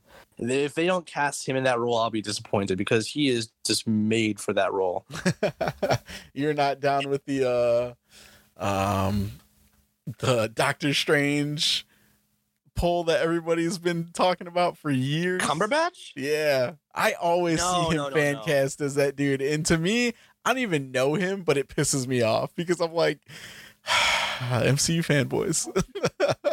I mean, Cumberbatch kind of has sort of the same kind of like deep voice that Thrawn does. I feel like he would be like a Khan. Did you watch the Star Trek I don't know if you're okay. I didn't know if you were like a purist and you were like, fuck Star Trek. No, I like Star Trek. Okay, but yeah, his representation of Khan from part 2. Yeah. That's what I feel like everybody's going off of. They're like, oh my god, he should play this guy. And I don't even know anything about him. I just knew his demeanor is kind of like that. So that's what I felt everybody wanted. But oh, go ahead. Yeah, when you hear Thrawn talk, he does have a deep voice, but like he talks very kind of slowly and well thought out, and very precise and just kind of calm. Even when he's angry, his voice and his tone is calm. And I don't know. I couldn't see Cumberbatch doing that. No, I agree though. I have seen a couple of clips and like little theories and stuff here and there, and now that I'm looking at Jason Isaacs and stuff and I'm remembering his roles, yeah, I mean, you're spot on. We'll and this dude is, I mean, he's top tier without the recognition. Like he deserves something better. I know that I was talking to a couple people and I mentioned him. I mean, a lot of people will know him from Harry Potter, but they won't know his name. And that's why I'm saying like he deserves more because yeah, he's a great actor. And I was telling people I would like to see him portray Magneto. I think he would be a great Magneto, but I mean, I think the role that you just put him in would be spot on too. We'll see. Yeah. A lot of possibility. Oh, dude, with this one episode, I think it was mandatory that Disney Plus and their new CEO let out that news that they're really focusing on their streaming service, because after this episode, if they wouldn't have announced that, it would have been out of the bag. People would have known already, because you don't pull at that many threads and just be like, all right, we're not really super heavy into Disney Plus. It's like, no, everybody would know that's your plan. So they had to get ahead of it. It felt like, because yeah, they weren't lying. They're very much focused on their streaming service, especially their Star Wars universe. And I'm glad they're taking a break from the movies, to be honest. Like the movies are great and I love them. I love them all. Not so much episode 8. Episode 8's kind of weird. I don't know. It's okay. It's just okay. But no, I think that you're seeing right now that Disney understands that long form storytelling with Star Wars works, and it works really, really well in the hands of Filoni and Favreau.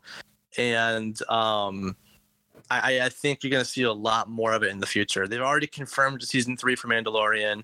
They're already starting work in production on the Obi-Wan series. There's rumors of a possible Darth Maul series. And now with Ahsoka being really in the picture and confirmed, it's a no-brainer they could do that too.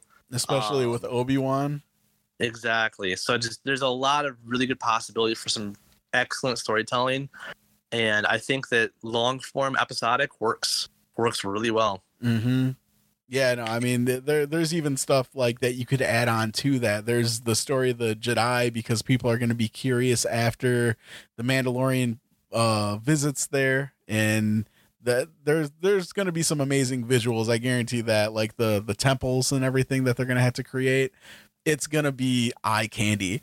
And anybody who has a brain is going to see that and be like, all right, I want to know what the hell was going on here. So unless they give us a recap, there's going to be something like that too, or there should be. You know who I think we're going to come across in the next episode? Who's that? I think we're going to come across Force version of Yoda. Oh, I haven't even thought about that.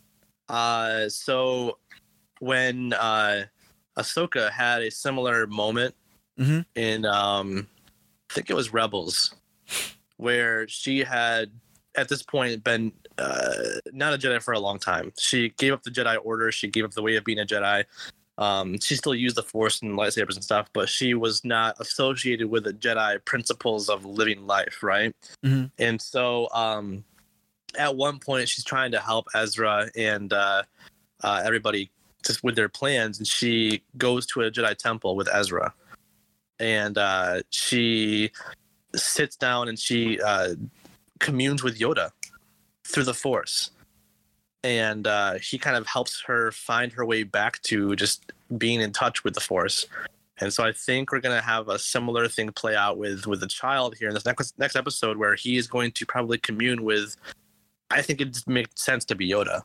Yeah, because he's the same ghost race. version.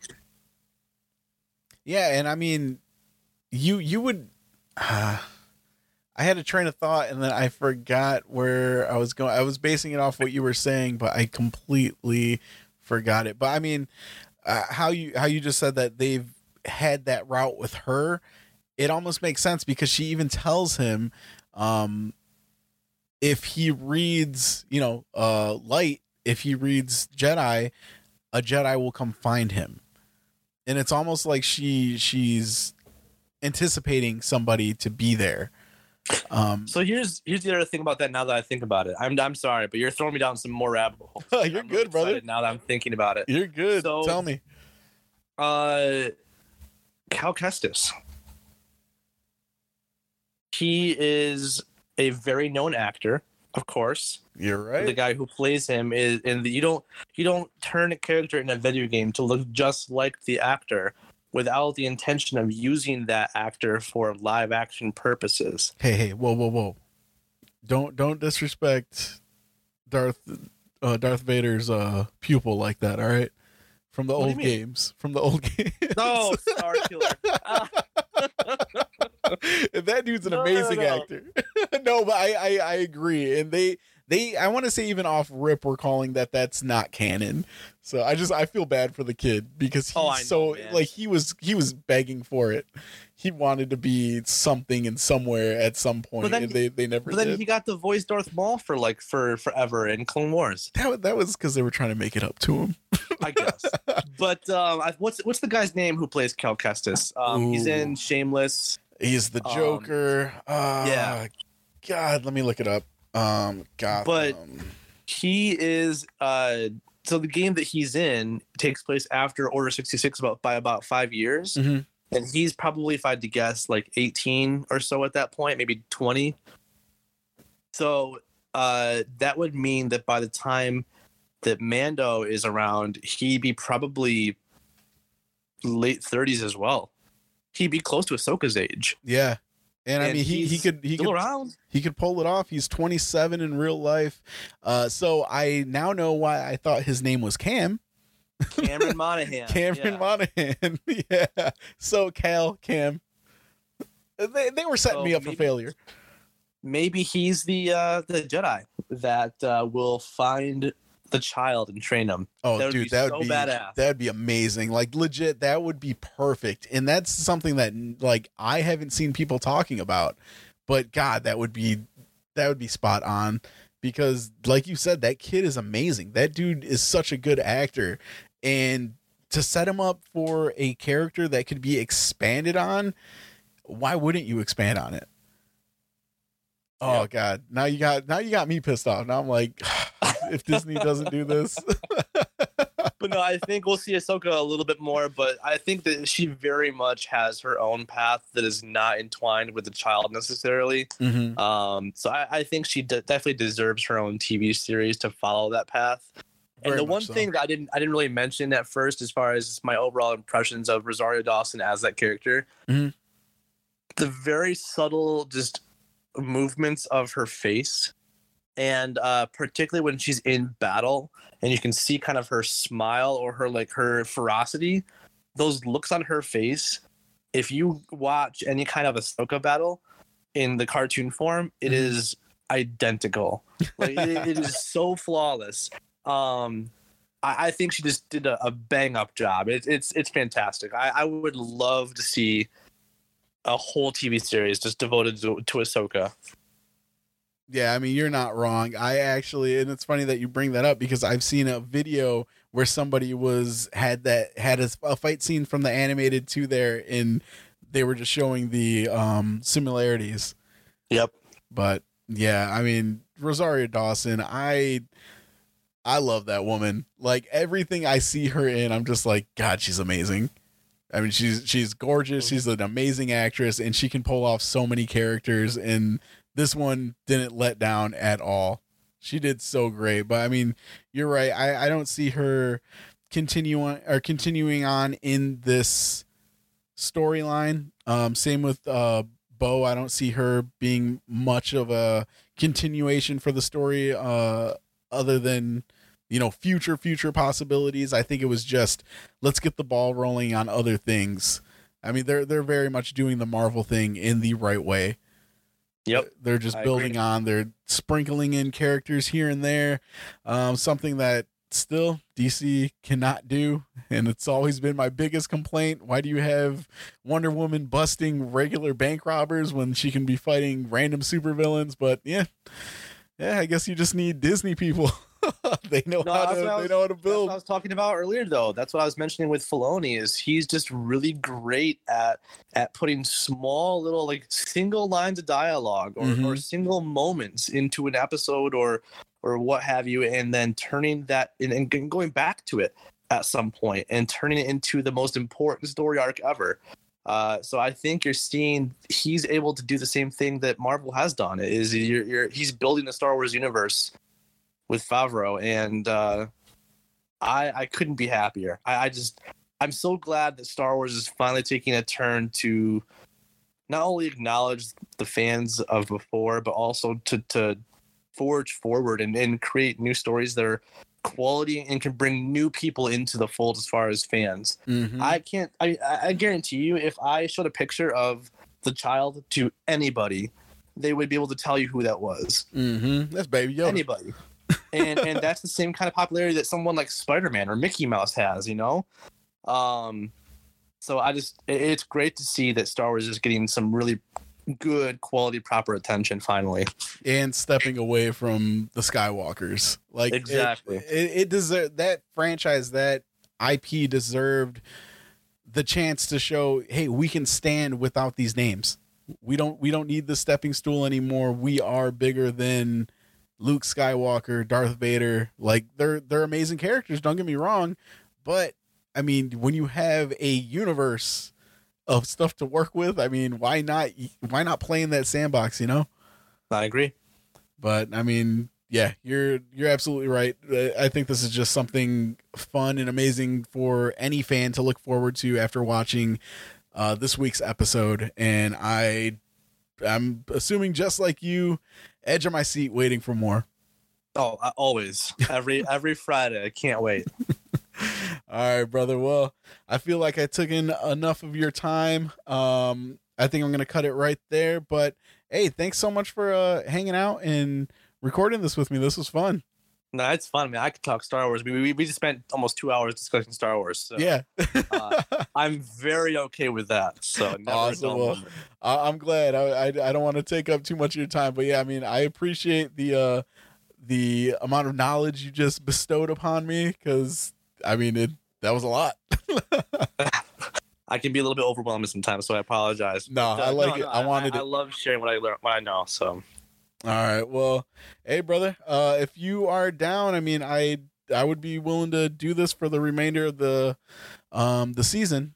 Just figure out a day on the weekend and we can talk about the episode, because I know we don't have enough content to really give you that outlet when it comes to Star Wars and stuff like that. And I know we do have a following of people who do really enjoy Star Wars universe as a whole, so I think this would be really fun for them and for you and everything. So if you're down, absolutely. I'm down. Absolutely. Yeah, sign me up, man. I'm down for it. All right, awesome. Well, I will add in the little outro, say goodbye to all the people, but I just want to say thanks for hanging out, and you have a great night, man. All right, man. I'll see you. All right, tell Mary Rose I said the same. Oh, she's right here. Oh, okay, she can hear me? Yeah. Okay.